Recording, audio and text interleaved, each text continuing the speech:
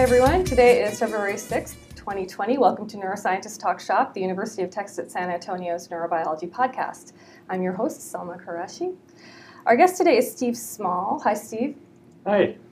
He is professor and dean of the School of Behavioral and Brain Sciences at the University of Texas at Dallas. He's a neurologist and computer scientist who uses imaging and computational modeling to study the anatomy and physiology of the human brain and its relation to function by direct investigation of human subjects, particularly in the area of speech and language. Around the room, we've got Nicole Witcha. Hi there. We've got Todd Troyer. Hello. We've got Charlie Wilson. Hi. And we've got a new friend, Rosie Norman. Hi, Rosie. Hello. She's from UT Health down the road.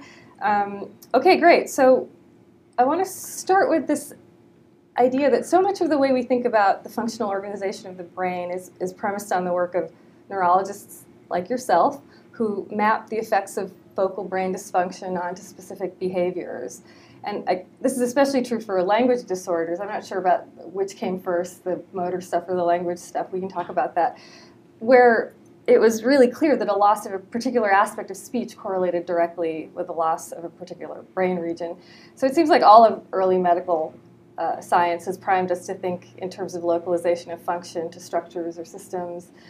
But how well, in your estimation, has this idea served us in understanding the organizational principles of the human brain and its relation to behavior and cognition? Well, thanks. Thanks for asking. It's an important foundation for everything that we study now. So in the 19th century, we didn't have a lot of the technology we have now. So the only way to study the relation between brain organization and behavior was through brain damage. And as I pointed out earlier today when we spoke, there are no animal models for language in the brain. So unlike motor system, unlike visual system, it's very hard to make inferences about how the brain might work with respect to language other than looking at people who have damage to their brain. So this foundation that started in the 19th century, carried through the 20th century, has been extremely influential. In the 19th century, they were really good at anatomy. They weren't so good at psychology. In the 20th century, in the mid to later 20th century, psychology became well elaborated. Various approaches to psychology changed, and the whole field of cognitive psychology, information processing psychology, led us to a deeper understanding of behavior.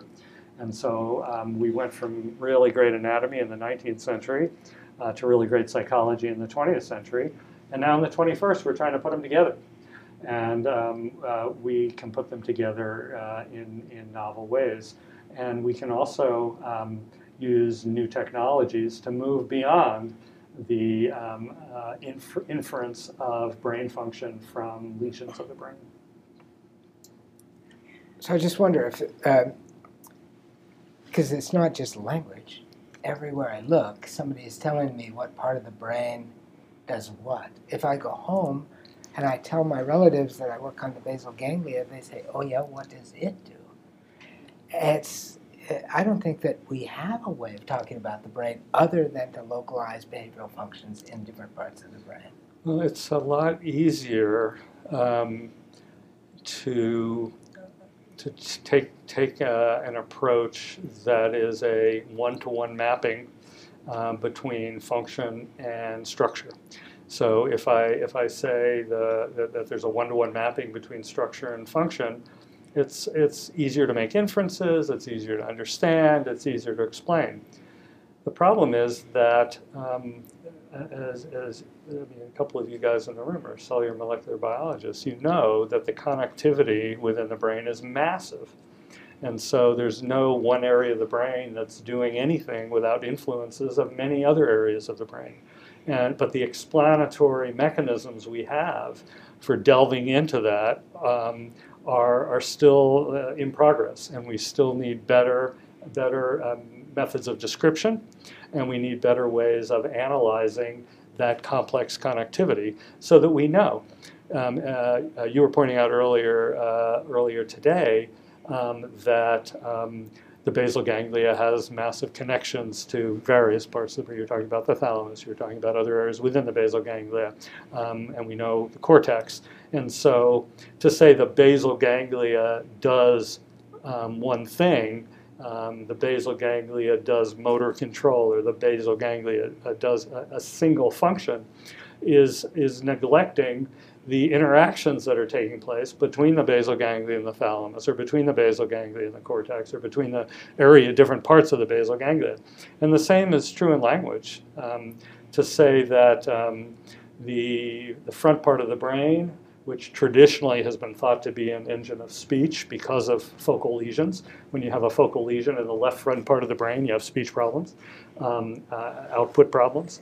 But to say that that part of the brain does output, or does speech, or does production, whatever way you want to look at it, is missing the fact that, number one, there are other kinds of disorders that are produced by lesions in that area.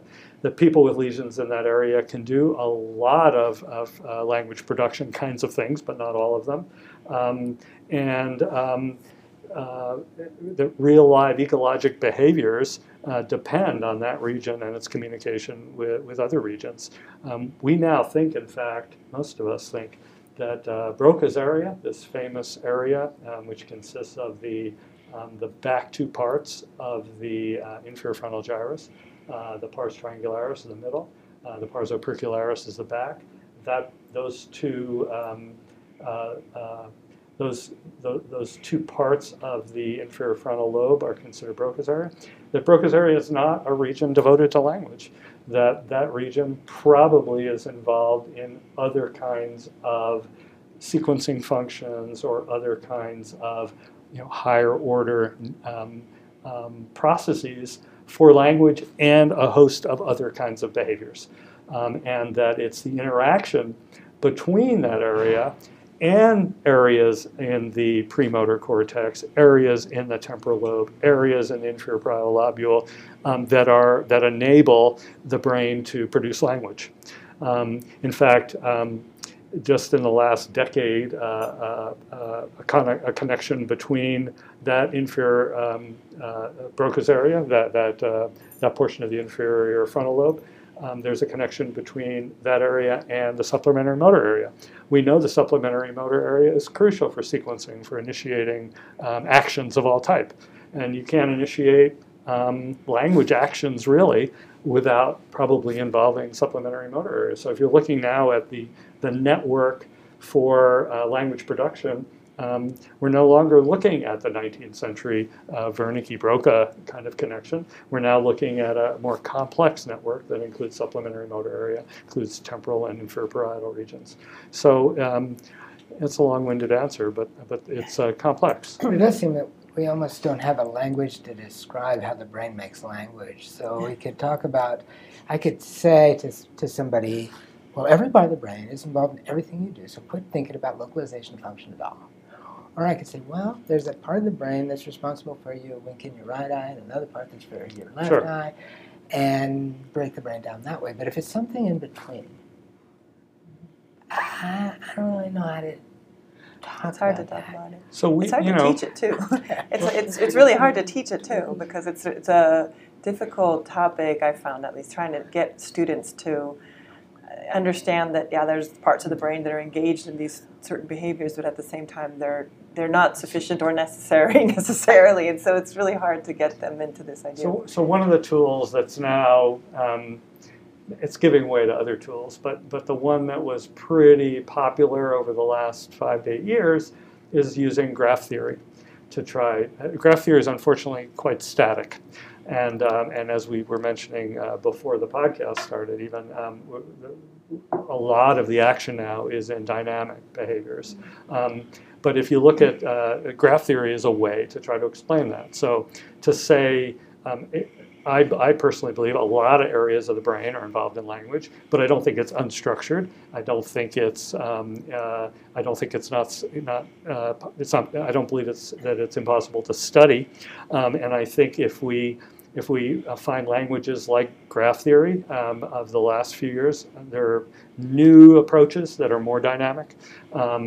But let's just take graph theory because it's been out there for a while. There's some really great mathematicians, physicists, and neuroscientists who have articulated various theories related to this. In terms of graph theory, you have to first determine a level of description. Level of description could be the neuron. Level of description could be a voxel in a brain imaging experiment. A voxel's 1,000 to 10,000 neurons, roughly, depending on how big it is. And that's a voxel is a volume element in an MRI study. It could be a region. I showed regions. That's a little bit less granular than probably would be ideal because regions are quite large and they vary across people a lot. But you take a level of description, and then whatever level of description you choose, the entities are considered nodes in a graph theoretic system. And the node could be a neuron, the node could be a voxel, node could be a region, node could be a hemisphere or a big region, or a nucleus. When you get into this node language, though, I mean, are you verging back onto modularity again, or is it still a distributed network? I mean, do we still have... No, so these nodes are, there can be anywhere between 2 nodes, left and right hemisphere, to 10 billion nodes, which is the number of neurons. You fix the level of description, and then you describe the relationship among the nodes. And the relationship among the nodes in a structural way is now called a structural connectome, which is a very individualized structure. It's the basis of some personalized medicine approaches. You can use this functional connectome, which is a set of relations that are built on covariance structures or correlational structures in activity across these nodes. But then you develop descriptions based on graph theory of what's connected to what, and there are graph theoretic measures you can use. The simplest one is degree of a node. How many connections are there? And there are other ones. How many pathways from X to Y go through your node? Or is your node part of what you're saying to call a module? And a module is simply a set of nodes where the connections among those are greater than the connections across others. And but the number of modules in the brain depends on the level of description. And it depends on how you look at it. And I actually believe that that this static graph theoretic language is going to give way to a much more dynamic one. And we already are seeing, I showed one example in my talk today, but the functional, there are various time-space analyses that will show how networks will change over the course of time. And that's going to be much more valuable. So you know, Nicole, because you study language like I do, that if you do an experiment with functional MRI, you get a nice spatial pattern of how, what's responding in the brain. If you do electroencephalography, you'll get a nice temporal pattern of what's happening in the brain. But on the one hand, you have really poor time resolution. On the other hand, you have really bad space resolution. So how do you integrate these together into common theories? And we need to work on that. Yeah. But I think the languages, increasing formalisms are coming for describing this kind of stuff. So how unified of a concept do you think language is? In terms of, you talk about the brain doing language, is that how structured or unstructured? Is that one thing? There's levels. Or was this? I mean, does everybody talk when they say I'm studying the neurobiology of language? They're all doing this. Essentially the same thing, or kind of overlapping things? We have probably 1,500 people who have come to at least one meeting of the Society for Neurobiology of Language. So you would get 1,500 answers to that question, I am sure. And there are, the number of different fields that study language is enormous. From your French department to your linguistics department to your anthropology department. Anthropology brought language research into the United States. Your sociology department, and psycholinguistics is huge, and there's a field called neurolinguistics, the Neurobiology of Language meeting and journal, which I will shamelessly advertise on this podcast. Please submit papers to us, MIT Press. They encompass all these kinds of individuals. There are linguists who are very theoretically minded, and some of them in my conference that I started, I don't run it anymore, but in the Neurobiology of Language conference, they will take linguistic theory and say, I want to find elements of my formal linguistic model. I want to find elements from that model in the brain. To me, that's convoluted, but that's what they want to do. The same is true of psychologists. They'll say, oh, there's working memory. Yeah, of course there's working memory. But does that mean that working memory is a place? Working memory is a process, and that process is instantiated by a complex computational system, which includes in the human a lot of different parts of the brain. It's possible that. So one of the reasons why, just sticking with sort of the idea of like what is the neuroscience of language, is that this conference in particular has created a forum for people doing birdsong research, and looking at vocalizations in mice and trying to find what does it mean to study language at the different levels, and where there's all kinds of levels, all kinds of interactions. I study bilingualism, get even more complicated, right? I think that's a great question. That's sort of an umbrella for a giant area. Bilingualism is a particularly interesting topic because the reductionist approach that we've had in science for a long time, which I, as you guys know because we've talked all day, I don't favor some aspects of that, has led to us studying things that don't exist very much. So in my research in neurology, I've studied stroke. And if I wanted to get a grant funded through the federal government, I had to find patients who had a single stroke in a single hemisphere with no other damage anywhere else, who hopefully didn't have hypertension, didn't have diabetes. These are like the rarest birds on the face of the earth. They don't exist. And likewise, if you look at the world's population, what percentage of the world population is monolingual? Okay, it is a vanishingly small percentage of the world's population. So to view bilingualism as something that is different from the norm is not something consistent with, in my view, how we should be pursuing science, which is to study things that actually exist, and it's dirty. What actually exists is dirtier than these so-called clean model system ideas, and it's just a belief I have. I don't completely know how to do it, although I did mention I'm not sure I mentioned in the talk, but I mentioned it to the students when I spoke with students today, that my former student who is leading in this idea of trying to study language in the ecological setting. In the real world, without designing things in a very constrained way, to be something that we never do.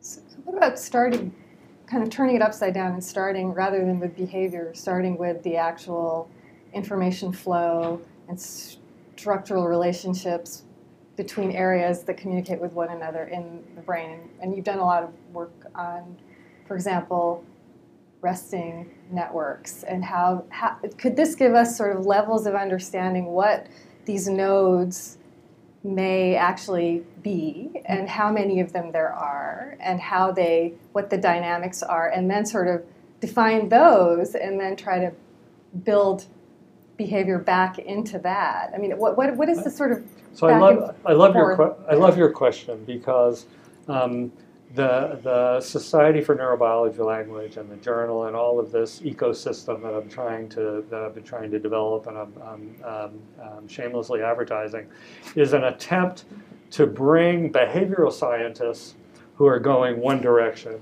and brain scientists going the other direction to meet and to go both directions. And in fact, to take people who are psychologists, neurobiologists, linguists, and have, because those are the disciplines where we train people now, speech language pathology, those are the disciplines where we train people now, to have us together train a whole new cadre of young people who go bidirectionally. So absolutely, I mean, we know something about the white matter tracks in the brain, and we can study those at different levels. The white matter tracks in the brain are not point-to-point connections like wires in a electrical device. The white matter pathways in the brain are like superhighways, where we have exits and entrances all over. So to say there's a connection between the inferior parietal lobule, posterior part of the supramarginal gyrus, and the frontal lobe is missing the fact that some of those fibers are going to the prefrontal cortex, some of them going to lateral ventral prefrontal cortex, some are going to dorsal prefrontal cortex. And yes, we can study these pathways and try to make heads or tails about how these pathways are instantiating the kinds of behaviors that we're interested in. In fact, the fact that some of these so-called language pathways actually do have projections to the superior and anterior parts of the frontal lobe mean that perhaps there are certain kinds of general cognitive skills that are being used in language processing that are not any sort of language-specific process, but are general cognitive processes. So yes, we can go both directions. You look at the pathways, the inferior occipitofrontal pathway through the temporal lobe, and that originates in the visual system. So is that pathway? There's an investigator who wrote an article about how that pathway is very important for understanding nouns, and I asked him, is it better is that pathway more involved when you're trying to understand visualizable objects than non-visualizable objects? Is that pathway important to understand the word happy? Or is that pathway much more important for understanding the word apple, where I have a visual image of the thing? So yes, you can go that direction, as you can go from, a lot of psychologists go from behavior. They say, where's working memory? How do I find working memory? What's selective attention? What's the mechanism for selective attention in certain circumstances? So you can go both directions. So, but there's also a language issue there, a vocabulary issue there, because you're describing pathways, and pathways don't necessarily mean networks. So can you say something about what the word network means? Because there are multiple networks overlaid on a single set of pathways, right? They don't. Again, there's. Yeah, can you? There's not only multiple networks, but there's multiple networks that even change over time. Right. So there's some notions that, in fact, the networks that do language are, in fact, changing over time as you process. But what is a network? A network has a pretty formal mathematical definition. It's a set of nodes and connections among those nodes. So what is a network? Facebook is a network. Twitter is a network. The most famous one for analogies is the airline system. And in fact, in the airline system, you have some of the phenomena that we're using by analogy in the brain. Things like modules and hubs and all that kind of stuff. So those are networks. So that's a network. And the next question is, when we talk about the brain, we typically talk about structural networks and we talk about functional networks. And the functional networks are these correlational statistical relations across the nodes. The nodes in the brain, depending on your level of scientific inquiry, can be a neuron and it can be a region, and it depends on your level of description. Those are the nodes of the network, and they can be connected with direct pathways. A lot of the PhD students I was talking to today, they were teaching me about monosynaptic GABAergic connections across the two auditory cortices. That would be a structural connection in a network. Okay, but at the same time, other people, I think some of the students who are studying language, we're talking about functional connections across recording electrodes in an EEG.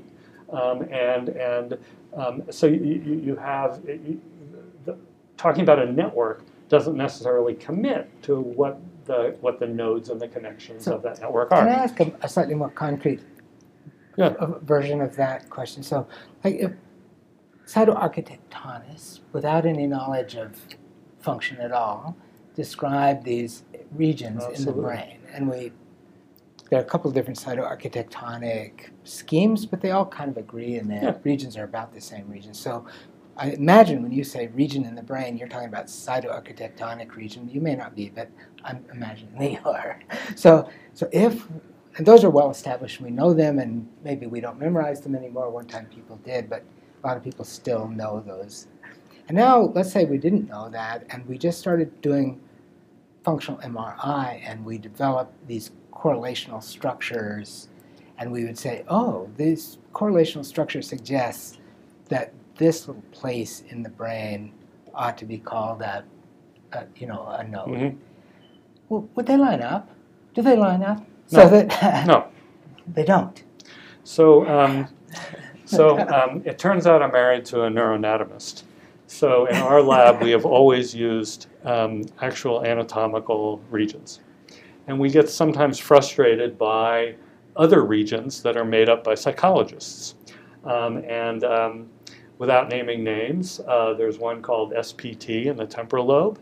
There's one called TPJ, that's at the temporoparietal TPJ junction.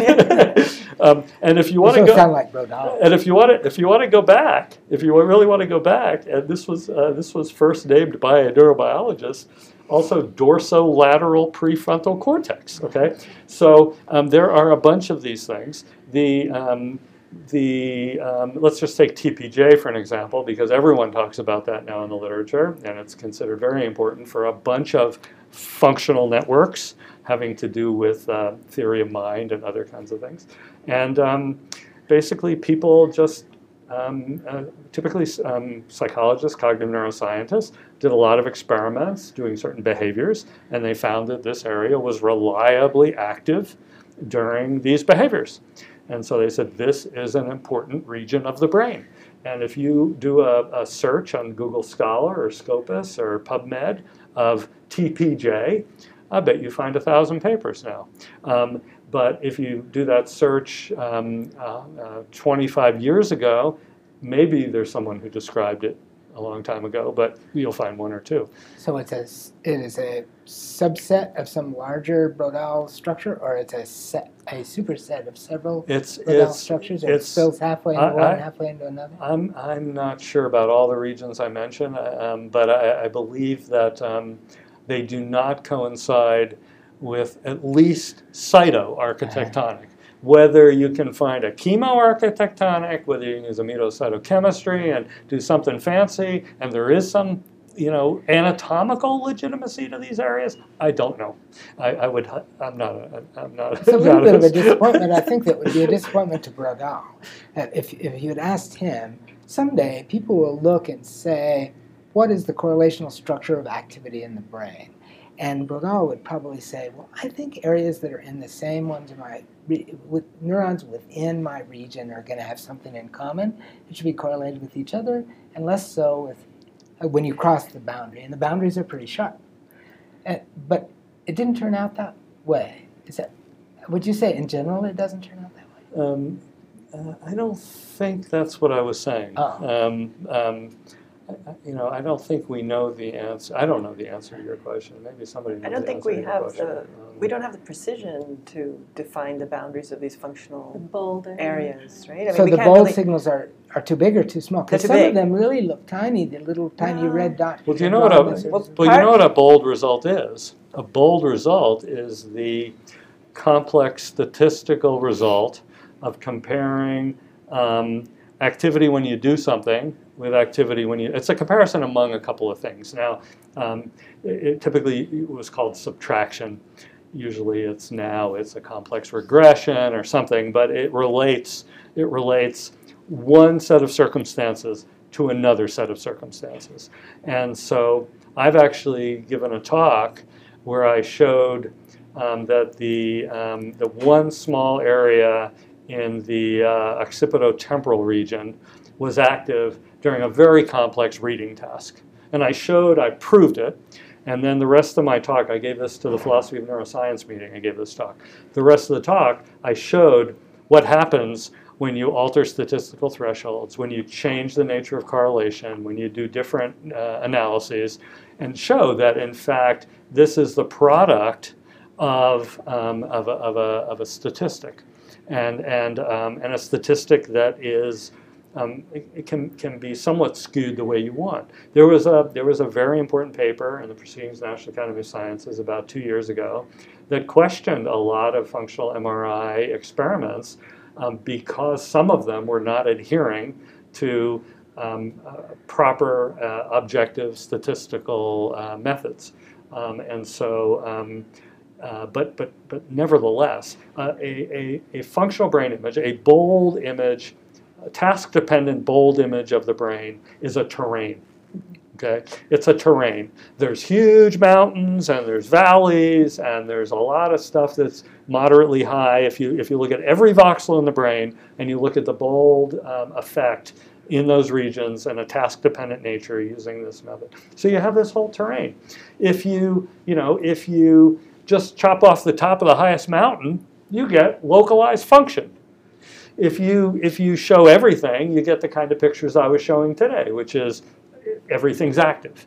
And so how do you assess that? There are very good statisticians who have some approaches to it, but nevertheless, you really don't know what the exact right level of granularity ought to be. Yeah. There's statisticians who come here and tell you they knew.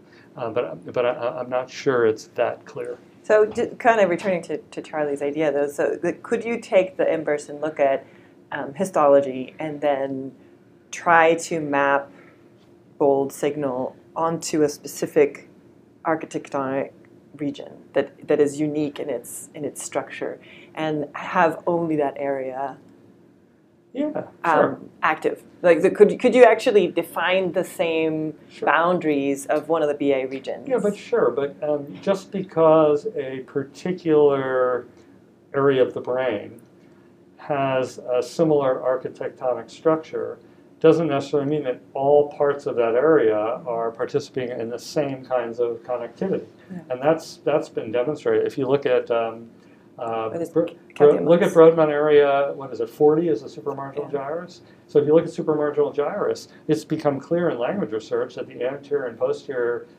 parts of that are participating in different kinds of networks. In fact, Brodal used wasn't a fancy statistical method, but it was the equivalent being done by his brain to define those. And if you look at one edge versus the other of the same Brodal region, they look like they're neighbors. So there's kind of a gradient running across a lot of those regions. And at some point he had to say, no, I'm just going to draw the line there. Okay. And every student who sits down and looks at brains to learn the Brodal areas complains to the professor that that's where the line is, but I don't see that line. I could have put it there as easily as I put it. Well, that's also the same if you look at the layers. I mean, look at the layered structure. You take somebody like me who's not very visual. I can't tell layer 1, layer 2, layer 3,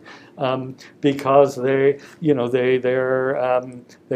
have some interrelationship and they differ a little bit across regions, and they're a little.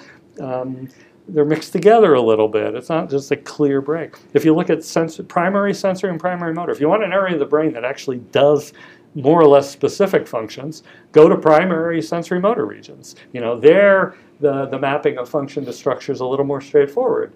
You can't deny that there's parts of the visual cortex that are pretty good at moving bars. Okay, yet at the same time, you take regions like areas 39, 40, supramarginal and angular gyrus, which are high-order association areas, and to say what kind of functions they do is quite complicated. But if you look at the intersection between primary motor and primary sensory cortex, there's some interdigitation there, and it's not a clean break. Even something so clear as sensory and motor. So yeah, no, I agree with you. So Yeah, go ahead.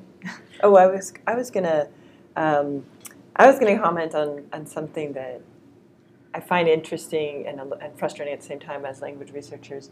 That a lot of times, like some of your conclusions at the end of your talk, the need to look at evolutionary data, the need to consider dynamics in a system. They seem so obvious to most neuroscientists, I think, and yet we're saying this like we're reinventing the wheel. It feels like sometimes, but I just want you to speak to how frustrating it is that in the language field you still have to say these things. Like you still have to convince people that this is real or important. Yeah. So I think the language community is so diverse. And people who study language have a whole bunch of different interests. So if you're interested in studying how languages in the world how the languages themselves evolved, how they're organized, how their grammars work, how their lexica were developed, and all these kinds of things, then you have a specific set of questions, a specific set of interests. If you're interested in the biology of the brain, you have a different set of interests. If you're interested in behavior, you're a psychologist, psycholinguistics, you have a different set of interests. And when you impose one set of approaches onto another, you get into conflict. And I think that's the conflict you see. To people like you and me, the fact that understanding the monkey auditory system might be helpful for understanding human language understanding, that makes sense to us. But if you believe that language evolved in such a way that there is a language organ that is unique to human beings and it can be studied apart from its interactions with other things, you're going to end up with a whole bunch of different questions and different conclusions. And that group has dominated the study of language in America since syntactic structures in 1957, and since aspects of theory of syntax in 1965. It is now giving way, thankfully. I know for a fact, because I was asked to help with the reading list for the course, I know that Tom Bever and Noam Chomsky are teaching a course in neurobiology of language this semester, a seminar course. And they asked me for a reading list. And I said, I don't think you'll pay attention to anything on my reading list because we come from such different directions. Yeah. But things are changing. Things are changing. The idea that you can't go from abstract theory to brain is I think, gaining some traction, if not among my generation or your generation. I think the young people in laboratories are asking these questions because they're much more open-minded, they're much less stuck, they're much less disciplinary. And so, and that's the Neurobiology of Language conference that you talked about. I was told the other day, because I'm always getting criticisms about the conference because I'm soliciting them, that the best part of those conferences is the posters. Well, who does posters? It's not the senior faculty who are invited to give these plenaries. It's the grad students and postdocs from around the world, and some faculty too. But it's the posters. And so I think some of what you call frustration, and I just call sort of a disciplinary disconnect. I think some of that's going to give way, and it's going to be our students and our students' students who do it. I hope we're in a bit of a paradigm shift. So there's something funny about the evolution of language. There's something, maybe it doesn't bother real evolution experts, but it's something that bothers me. I'm not a real evolution expert. And that is, I kind of think of evolution as a little bit gradual. Mm-hmm. And so I would expect there would be monkeys whose language capability is like a 2-year-old child. And then there would be monkeys whose language capabilities are like a 6-year-old child. If language develops gradually and ontology recapitulates phylogeny and all that kind of slogans are true, then where's the monkey with the toddler's vocabulary? Well, I have a question for you, because I don't know the evolution very well. But are there humans or humanoids who had much more simple language. Because when I was at the University of Chicago, I used to have an ongoing debate with one of the social psychologists about whether the evolution of the frontal lobe was driven by sociality or driven by language development. And I don't know what he concluded, but I concluded we were both right. Because, in fact, the language is an important component of our sociality. And so I don't know if there are humans or humanoids that antedated Homo sapiens who did have more primitive types of language. Given what you said and what makes sense, commonsensically, one would postulate there would be. And that would go hand in hand with the evolution of this huge frontal cortical mass that we have. So that would be a postulate. And I think the difference between, monkeys and humans that are non-human primates, it may not be monkeys we're talking about, but non-human primates, has to do with those frontal structures and the kinds of working memory and other things that they can support. That's a theory, but I don't know if it's true. Someone listening may call in, right? But it seems like those are questions that can sort of be asked using some of these non-task-based network low frequency sorts of things. And some of these intuitions that are coming out of looking at segregation versus integration across networks are super interesting over the lifespan, and with and without speech therapy following aphasias. I mean, these ideas of how we understand how networks are interconnected with one another and how segregation serves one set of capacities versus integration. And just intuitively, I would have thought that integration would sort of lead to more capacity, but it's totally not in the literature, right? Integration tends to be associated with aging and cognitive decline and. Well, one of the most successful network measures has been segregation versus integration, modularity or community structure versus less of that kind of stuff, and. I don't think you need one or the other. I think you need segregation in some parts of your network function and integration in other parts to make things work well. And so the papers that are out there, from my understanding, is in some cases of aging, you have more segregation, more integration. Depends on the system and the parts of the brain that are interacting. So I don't think it's so clear. Anyway, a lot of the network stuff there's a balance between those two things. There's a sweet spot that you have to be in, and you can fall on either side of that. That's a problem, right? If you don't talk into it enough, then it's not so good. And if everybody's going together, you're not doing very much complicated either. So it seems like this is part of the new syntax, right? Of understanding how you're defining these different networks that are sort of overlaid on one another and how they interact with each other in relation to that's behavior the graph, and capacities. Yeah, right? that's the graph theory language that's been popular the last 5 or 10 years. Yeah. And using that graph theory language, there are lots of these concepts that have been very useful. They're static is the problem, and that what you call integration and segregation in different subnetworks. Those things probably change over time while you're even doing a task, and we need to understand those better. Yeah. Or even what comes on the network first, right? We don't have any sense of that. We have a static picture of these areas, and we don't even know if they're coming on in parallel or coming on independently or one after the other. Because we're typically averaging over time. So that's going to take new tools to sort of resolve. Yeah, and they're coming. There are a lot of new tools coming. I personally believe, and this is going to be instantiated, if I'm lucky, in my role as dean. I would like to build a group at UT Dallas that focuses on theoretical, mathematical, computational neuroscience.